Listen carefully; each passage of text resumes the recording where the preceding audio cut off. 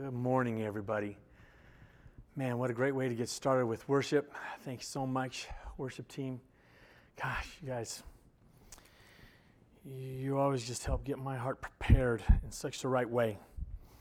I'm so excited to be able to bring God's Word to you this morning, especially this passage that Pastor Roger asked me to share with you today. And we got a lot to go through, so I want to just get started off right off the bat. Before we look at the passage, though, this morning, I want us to do a quick recap of Matthew up to this point. Because, you know, we started this off way back at the end of fall, beginning of winter, and with our series that This is Jesus. And I think that, you know, it's good to just kind of stop. We've had a lot of breaks in between Christmas, Easter, and other special messages. And so right now I just want to kind of get us a quick recap through those first 8 chapters. And we've seen Jesus' genealogy and ancestry and arrival in Matthew chapter 1. The visit by the wise men and the flight to Egypt and back. Protecting Jesus from King Herod in chapter 2. There's the interaction with John the Baptist. In fact, even when John the Baptist baptized Jesus in chapter 3. We came across the temptation of Jesus in chapter 4 in the first 11 verses. All of those can be summed up as the introduction of the King. And then you go on through and we start to progress through the next chapters. And that's where we're going to look at the communications of the King. These are all the things that Jesus was communicating going forward.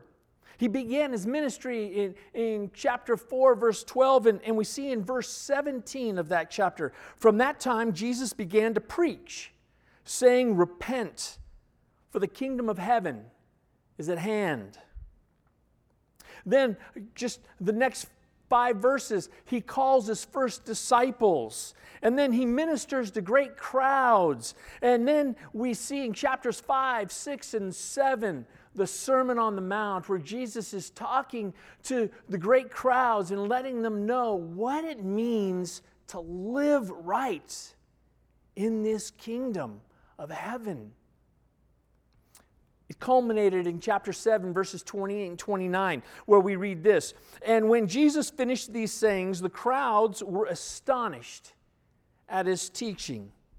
For he was teaching them as one who had authority, and not as their scribes. Remember this verse, because there's something similar in what we're going to be looking at today. Well, starting in chapter 8, as Pastor Roger's been preaching and let us know the different miracles that were taking place, we get to see the credentials. First, there was the introduction of the King. And then there was the communication from the King. Now we get to see the credentials of the King. He showed his power over disease in chapter 8, verses 1 through 15, where we heard about how he healed the leper. How he also healed the centurion's paralyzed servant. And also we saw where he also healed Peter's mother-in-law who was with fever. Jesus also, another credential is that he had power over the demonic forces in verses 16 and 17 of chapter 8. And that's where it was talking about many were oppressed. But then also, Pastor Roger was sharing with us about the 2 demon-possessed men in Gadara, or the Gadarenes, as we can see that. And that was in verses 28 through 34.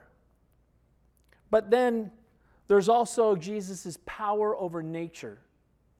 And Roger also shared with us how Jesus could calm the wind and the sea, even though his disciples were panicking. And they were wondering, how could Jesus sleep through the storm? These miracles, they demonstrated various realms in which Jesus has authority. The physical realm, because he has power over sickness. The spiritual realm, because he has power over demons. And also the realm of nature, because he has the power to rebuke wind and the sea. By his words, they listen and obey. Well, this morning, I want us to look at another credential that we're going to add to this king. And that's the power, his power over sin. And that's where we're going to be at today in Matthew chapter 9, verses 1 through 8. And it's where he shows that he forgives and he heals a paralytic.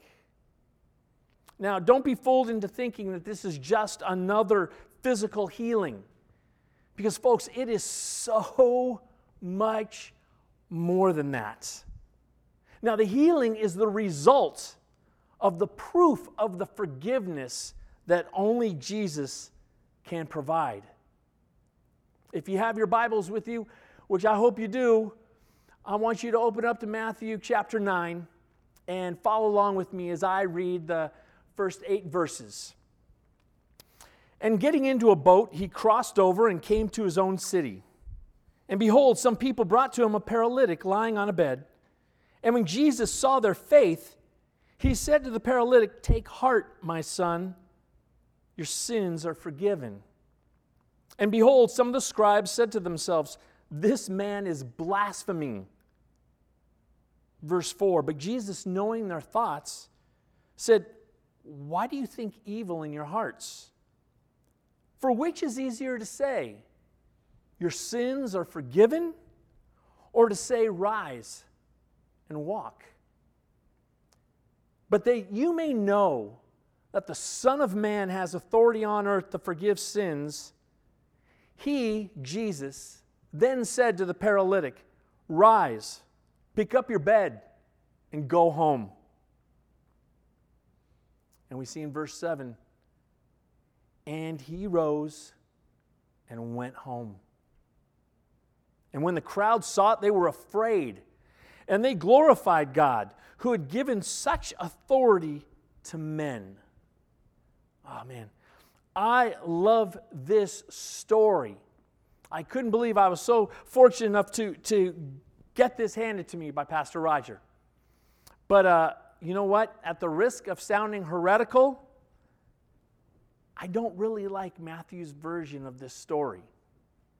Now, before you turn off your phones or your computers or your TVs, hear me out.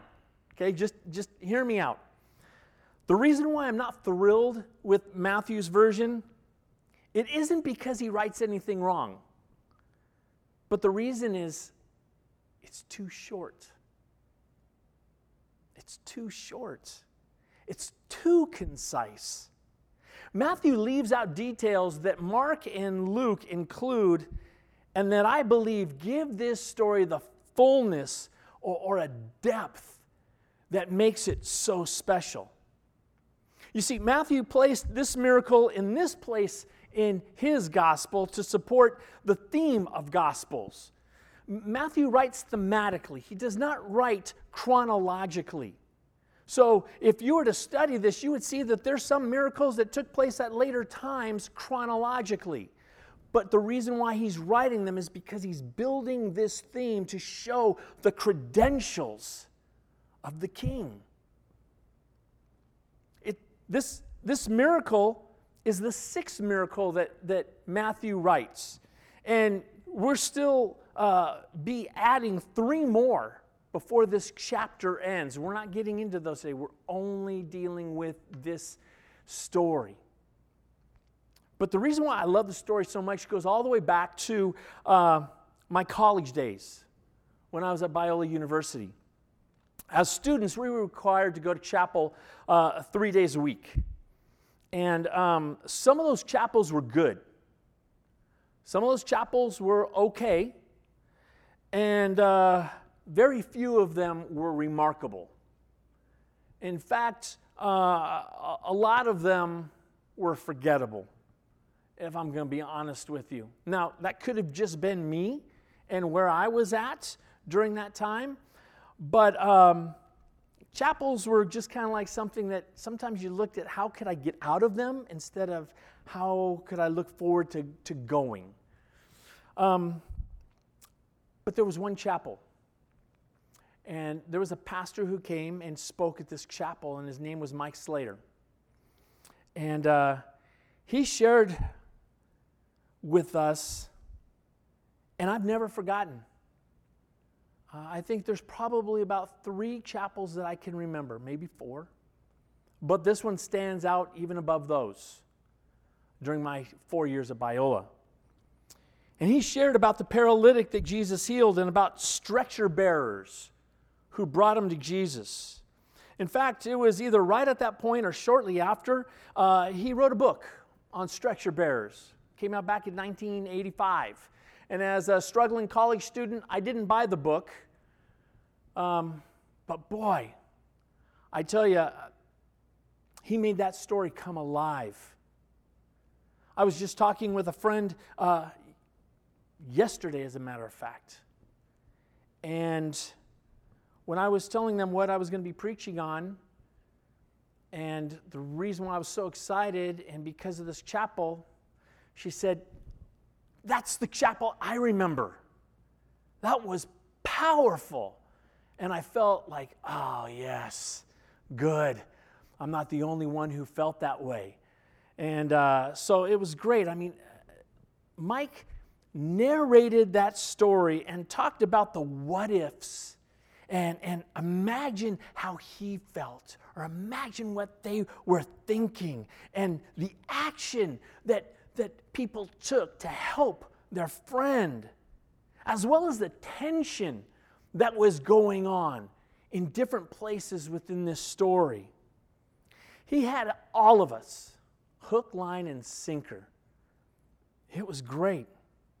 And you know what? I don't remember all of his points. I just remember how he made that story come alive. He made Jesus come alive. He helped me to see people as real people, not just some characters in a story. But I do remember the truths that he challenged us with. So as we look at the story, I'm going to ask that you allow me some leeway to interject Mark's and Luke's accounts as we grapple with this story.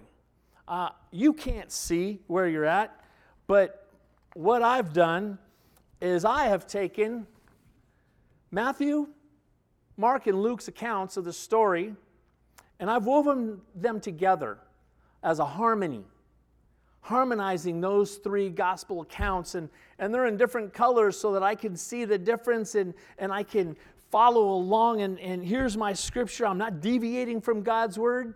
In one hand, I feel weird without having my actual Bible in my hand with me, but I do have God's word right here, so you can trust me on that.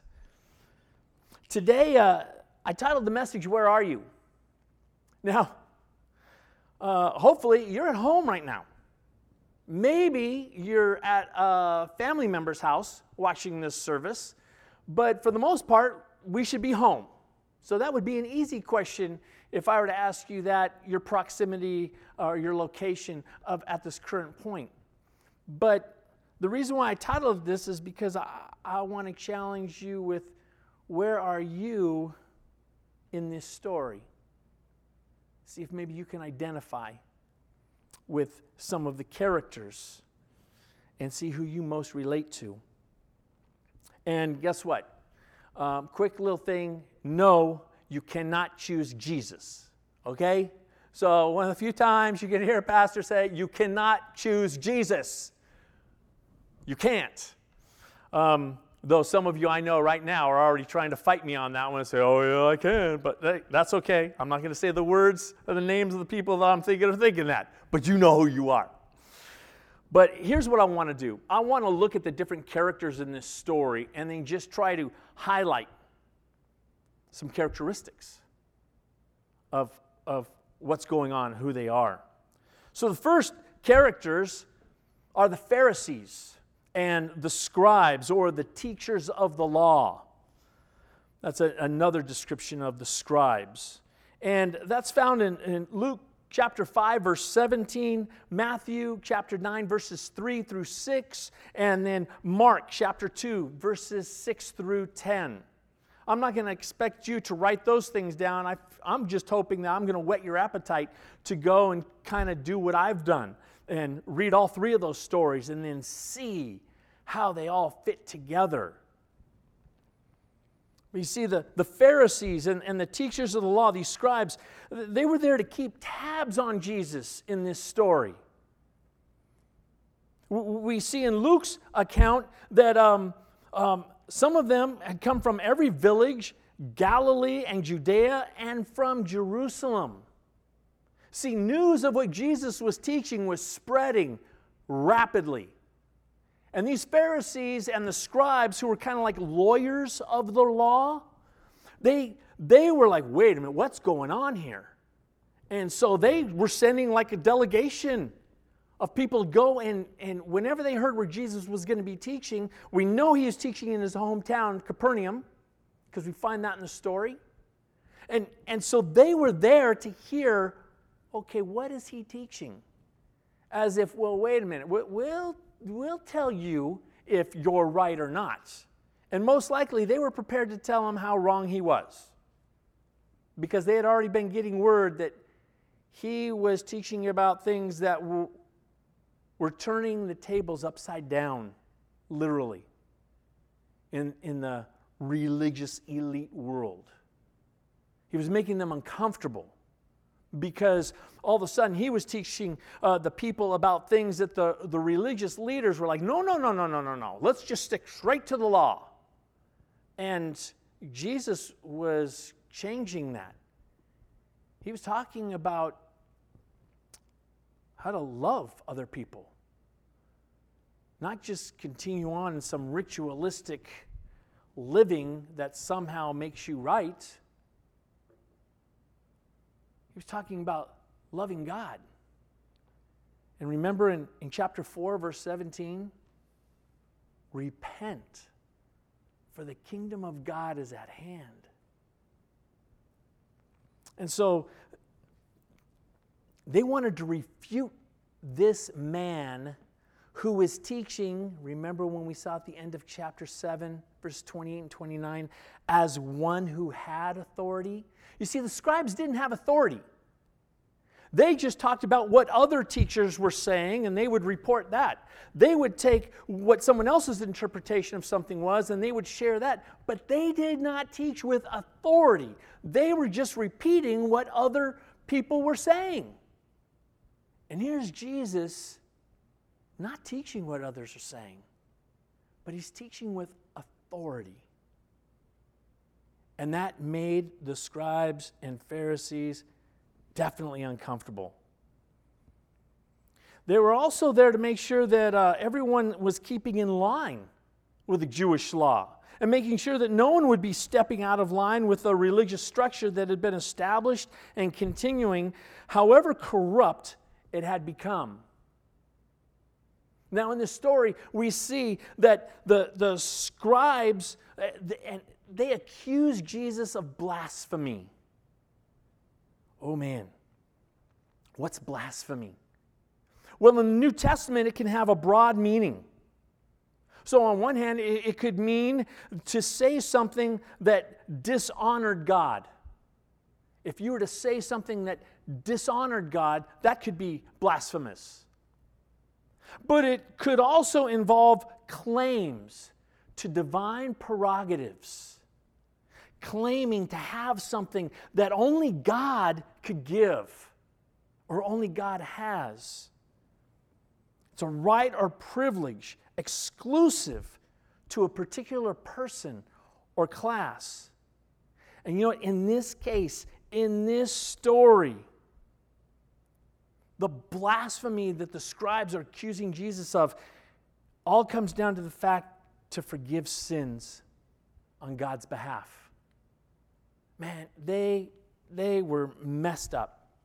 I mean, that threw them for a loop. It didn't take anything subtle. Jesus flat out, when he saw their faith, he said to the paralytic, "Take heart, my son, your sins are forgiven." Boom, blasphemy. And you know what's interesting in these three accounts is they weren't yelling it or saying it. It just says they were thinking it. They were perceiving it in their hearts and in their minds. And Jesus, knowing what they were thinking, he says, "Why do you think evil in your hearts?" The other gospel accounts say, "Why do you question these things in your hearts?" You see, Jesus knew right off the bat that, yep, these guys, they don't get it. They don't get me. They don't understand that I am the fulfillment of the Old Testament. I am the Messiah that the Jewish people have been waiting for. And here were these experts of the law, and they didn't even see it. Fascinating. Fascinating.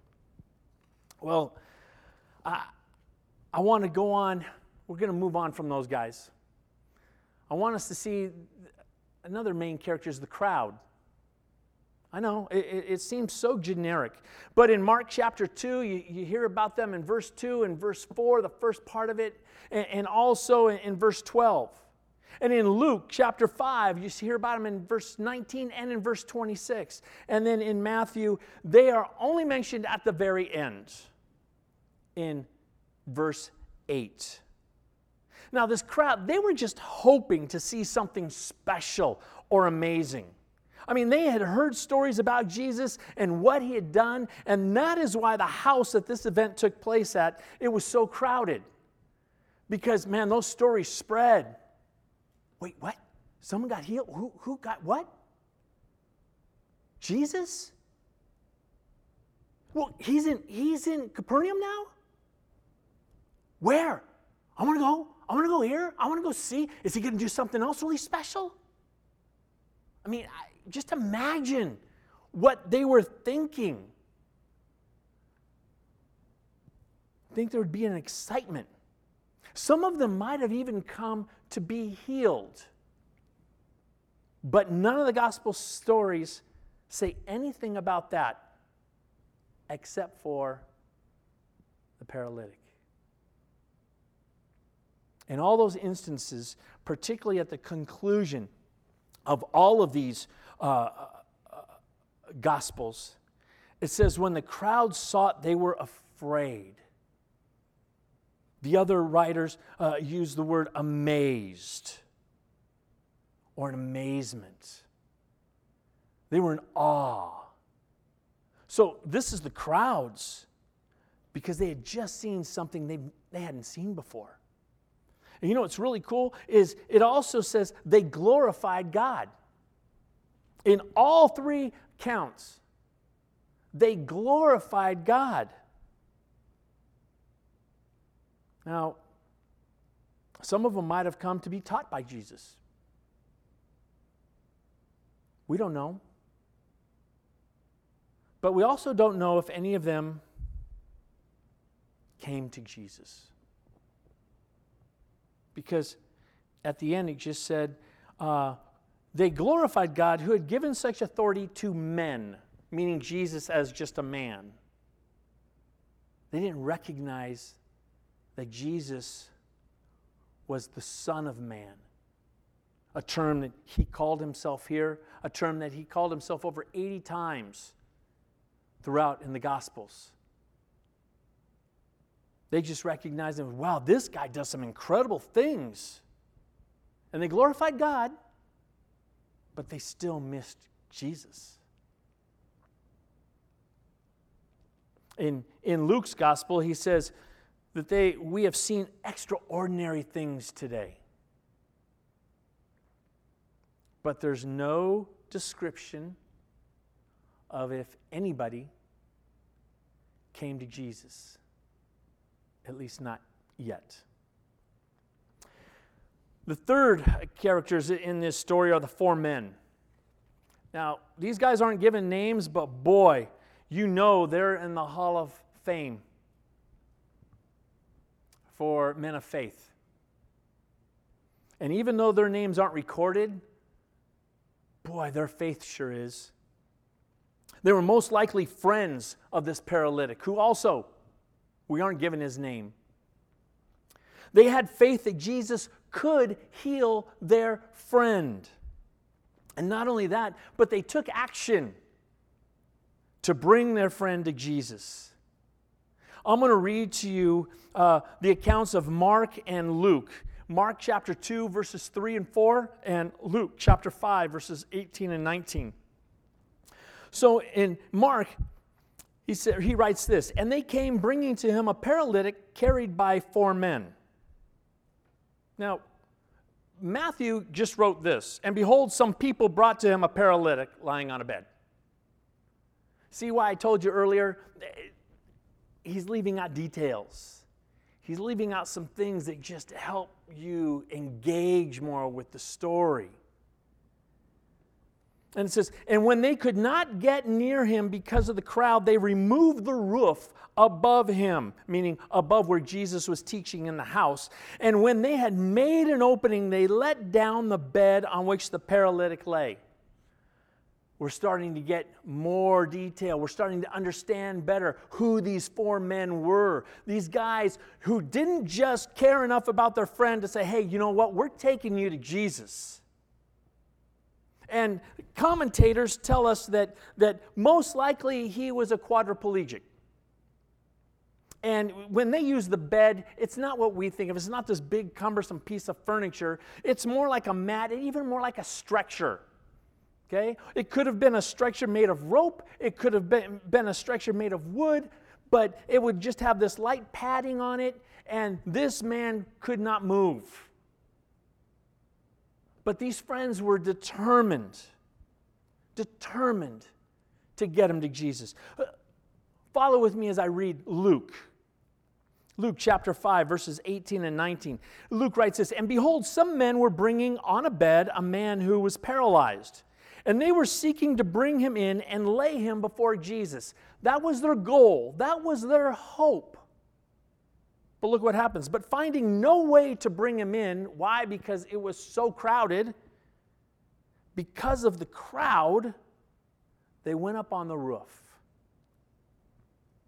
Now, to understand this, homes, a typical home, would just, have your bottom floor, and then there'd be a roof put on top. And when the roof is on top, that's where people would then go with the heat to kind of go up there to kind of cool off, and they'd still put another shelter kind of above them or whatever. And so it could be used for a variety of things.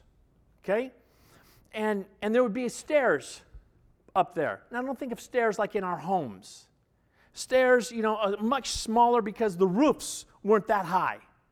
Okay? And so you just kind of go up on the stairs so you can get on your roof. So they did that. And it says, "And they let him down with his bed through the tiles in the midst before Jesus." So not only was the roof, but it could have been either thatch or just mud with some straw or some pieces of wood to just kind of help it all together. And they would have smoothed it out. But also, they could have made tiles. It could have been clay tiles. Or they just made them separate, and then you kind of put them on up there, and just kind of helps from water leaking. I mean, they just had it up there. And so we see Matthew doesn't talk about any of this. But Mark talks about how they removed the roof above him, meaning they did something to cut in through this roof. Can you imagine that? I mean, these guys were determined. But it's not determined because they wanted to get something done. They were determined because they loved their friend. Because they knew that Jesus is the only one who could fix him, who could bring healing. These guys were not going to let a crowd of people who were there for a variety of reasons, but they weren't going to let that crowd deter them from getting their friend in front of Jesus. And so, here we go. Luke adds that, not only did it cut through the roof, man, they got rid of the tile on the roof. Can you imagine? Come on. Can you imagine for a moment, if all of a sudden you're Jesus teaching, you're a bunch of people in there, or maybe you're the owner of the house, and you start seeing some dust coming down from the roof, and all of a sudden you're kind of like, what's going on? And then you see either some tools or some hands coming and pulling stuff away, and there's a hole in your roof, and you're kind of like trying to pay attention to Jesus, but you're like, what? And you know Jesus noticed, and it's not just some kind of little hole. It was big enough to get their friend through. Wow. That story, just in and of itself, the tenacity of those guys to do whatever it takes for their friend to be seen by Jesus. They didn't let the crowd stop them. They didn't let a roof stop them. They didn't let embarrassment or ridicule stop them. They didn't let repercussions, maybe relationships, relational repercussions, or financial. If you're the owner of the house, if that was happening today, I guarantee you it would be like, hey, you're paying for my roof here, buddy. They weren't thinking about any of those things. They were just thinking about, how do we get our friend to Jesus? They were committed to doing whatever it took to get their friend in front of the one who could heal.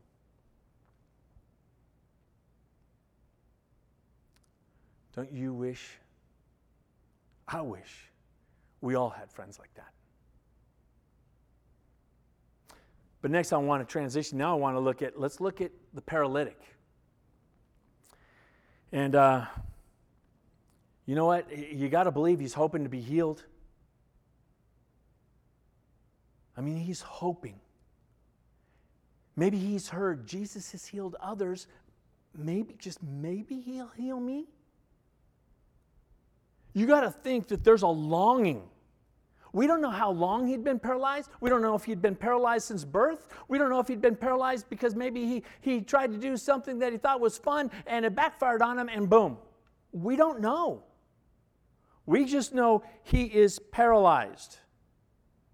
We don't know if he asked his friends to do this or if his friend said, hey, guess what? We're taking a road trip. We don't know. Did they tell him they were doing this, or that he had to just go along? You know what, though? We do know this, that he had faith that Jesus could heal him if he wanted to. We know that. Because when we look back in this passage and we look at Jesus' response, in Matthew chapter 2, the second part, in chapter 2, or in chapter 9, verse 2, part B, Matthew writes this, and when Jesus saw their faith, he said to the paralytic, take heart, my son, your sins are forgiven. All three gospel accounts. And when Jesus saw their faith, not just the four friends, and not just the paralytic, it was all of them. He saw their faith. He said, son, your sins are forgiven. The paralytic got something more than he probably even hoped for. I don't know, maybe there was that longing for that too, but his sins were forgiven. He's hoping that his body will be healed, and he had no idea that Jesus put a higher priority on his heart being healed. You know, in the Old Testament, disease and death were viewed as the consequences of man's sinful condition. And healing was predicated on God's forgiveness. Now, if you're taking notes, write these verses down, and you can look them up later on. But in 2 Chronicles chapter 7, verse 14, we see, "If my people who are called by my name humble themselves and pray and seek my face and turn from their wicked ways, then I will hear from heaven and will forgive their sin and heal their land." That's 2 Chronicles chapter 7, verse 14. David writes this in Psalm 41, verse 4. "As for me, I said, O Lord, be gracious to me. Heal me, for I have sinned against you." He also writes later on in another Psalm 103, these words in verses 2 and 3. "Bless the Lord, O my soul, and forget not all His benefits, who forgives all your iniquity, who heals all your diseases." You know, that's why in John chapter 9, verses 1 through 3, we read these words. John 9, 1 through 3. Here's something that kind of speaks to almost maybe what the mindset was of this day.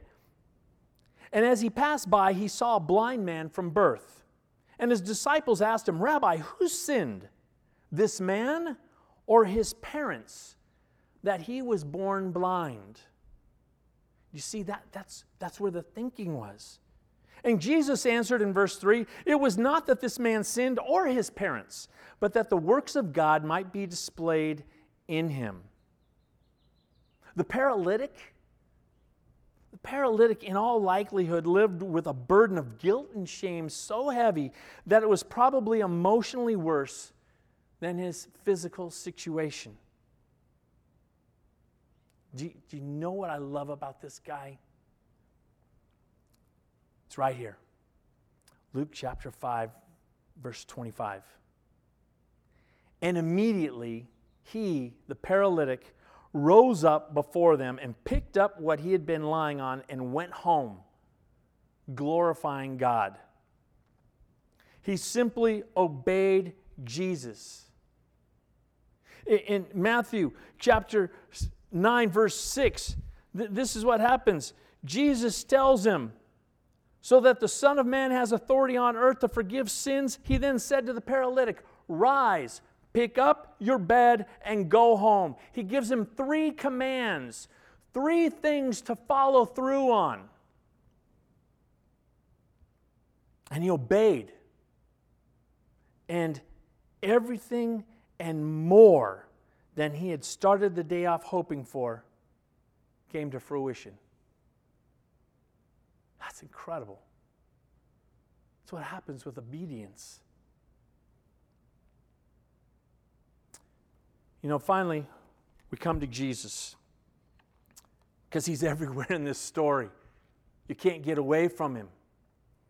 And he was moved by the friends and the paralytic's actions we see in verse 2. And he showed compassion and tenderness when he says he saw their faith. And then he reaches out and he speaks to the paralytic. And even though we don't know his name, and we only know him because he was paralyzed at the time, he calls him son. A term of endearment. Jesus prioritized this paralyzed man's spiritual condition over his physical condition. Not many others were thinking like that.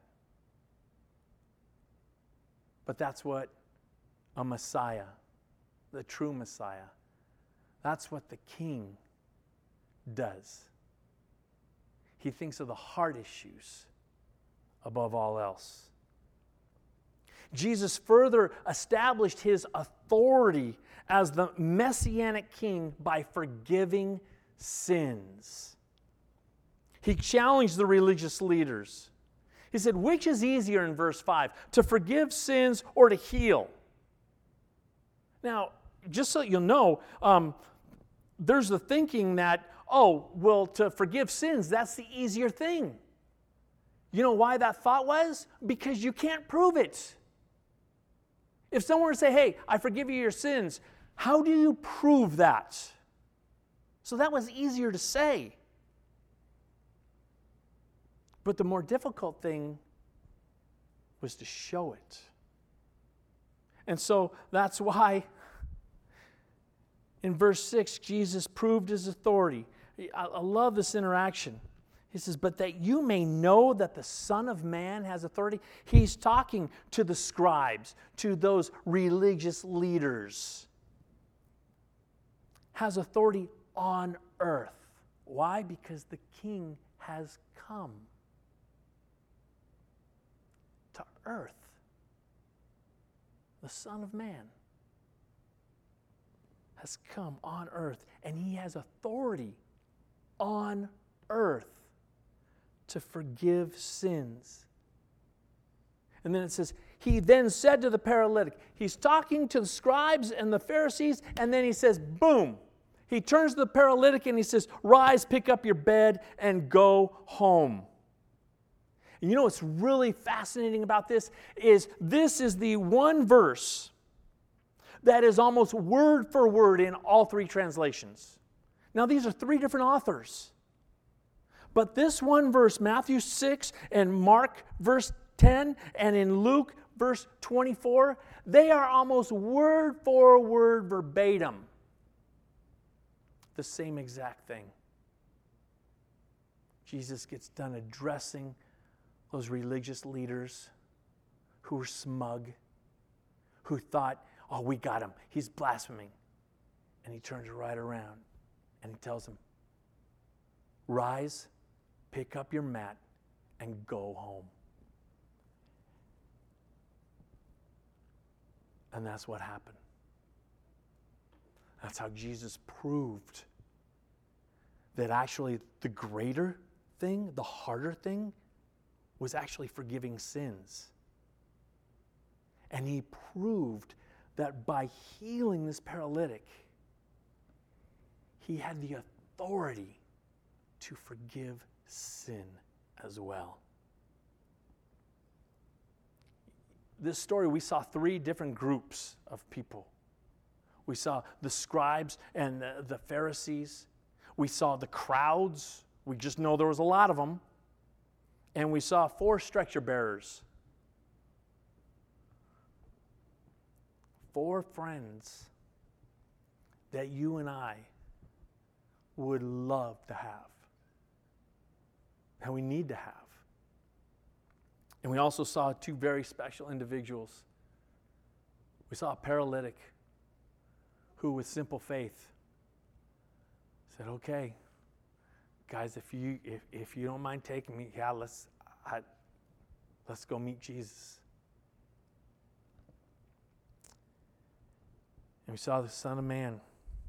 And I've told you, you can't choose Jesus. But I've got to ask you, where do you see yourself in this story?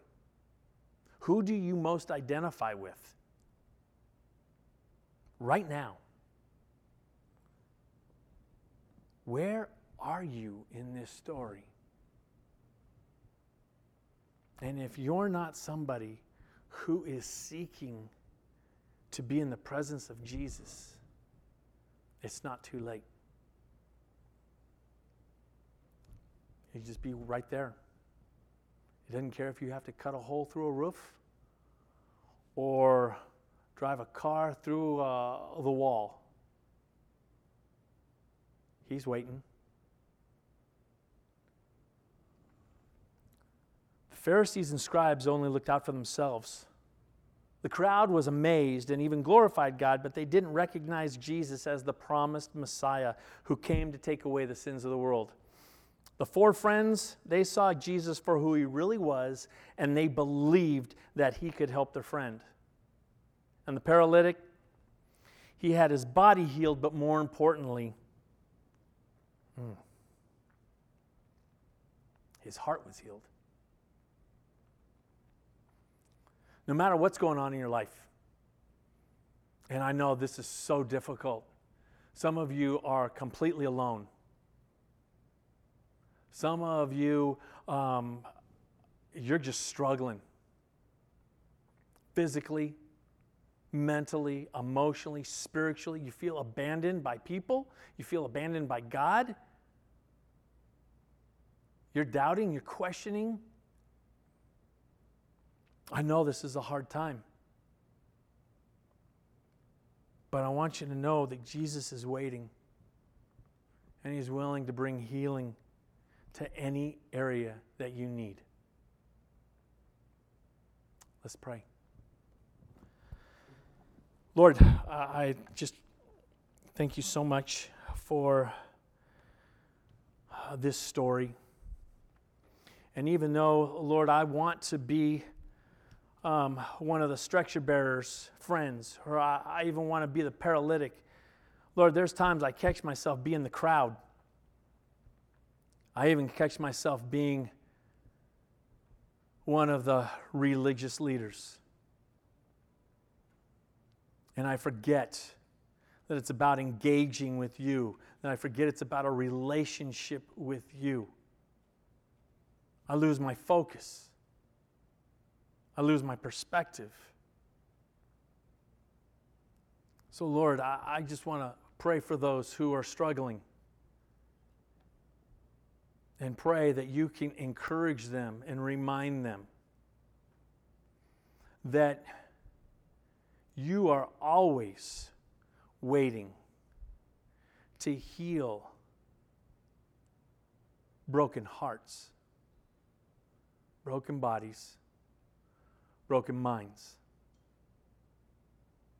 And that you love nothing more than when your children come to you and repent and confess and accept the free gift that you have so richly given. Father, thank you. And Jesus, thank you. And Holy Spirit, thank you for being alive. It's in Jesus' name I pray. Amen.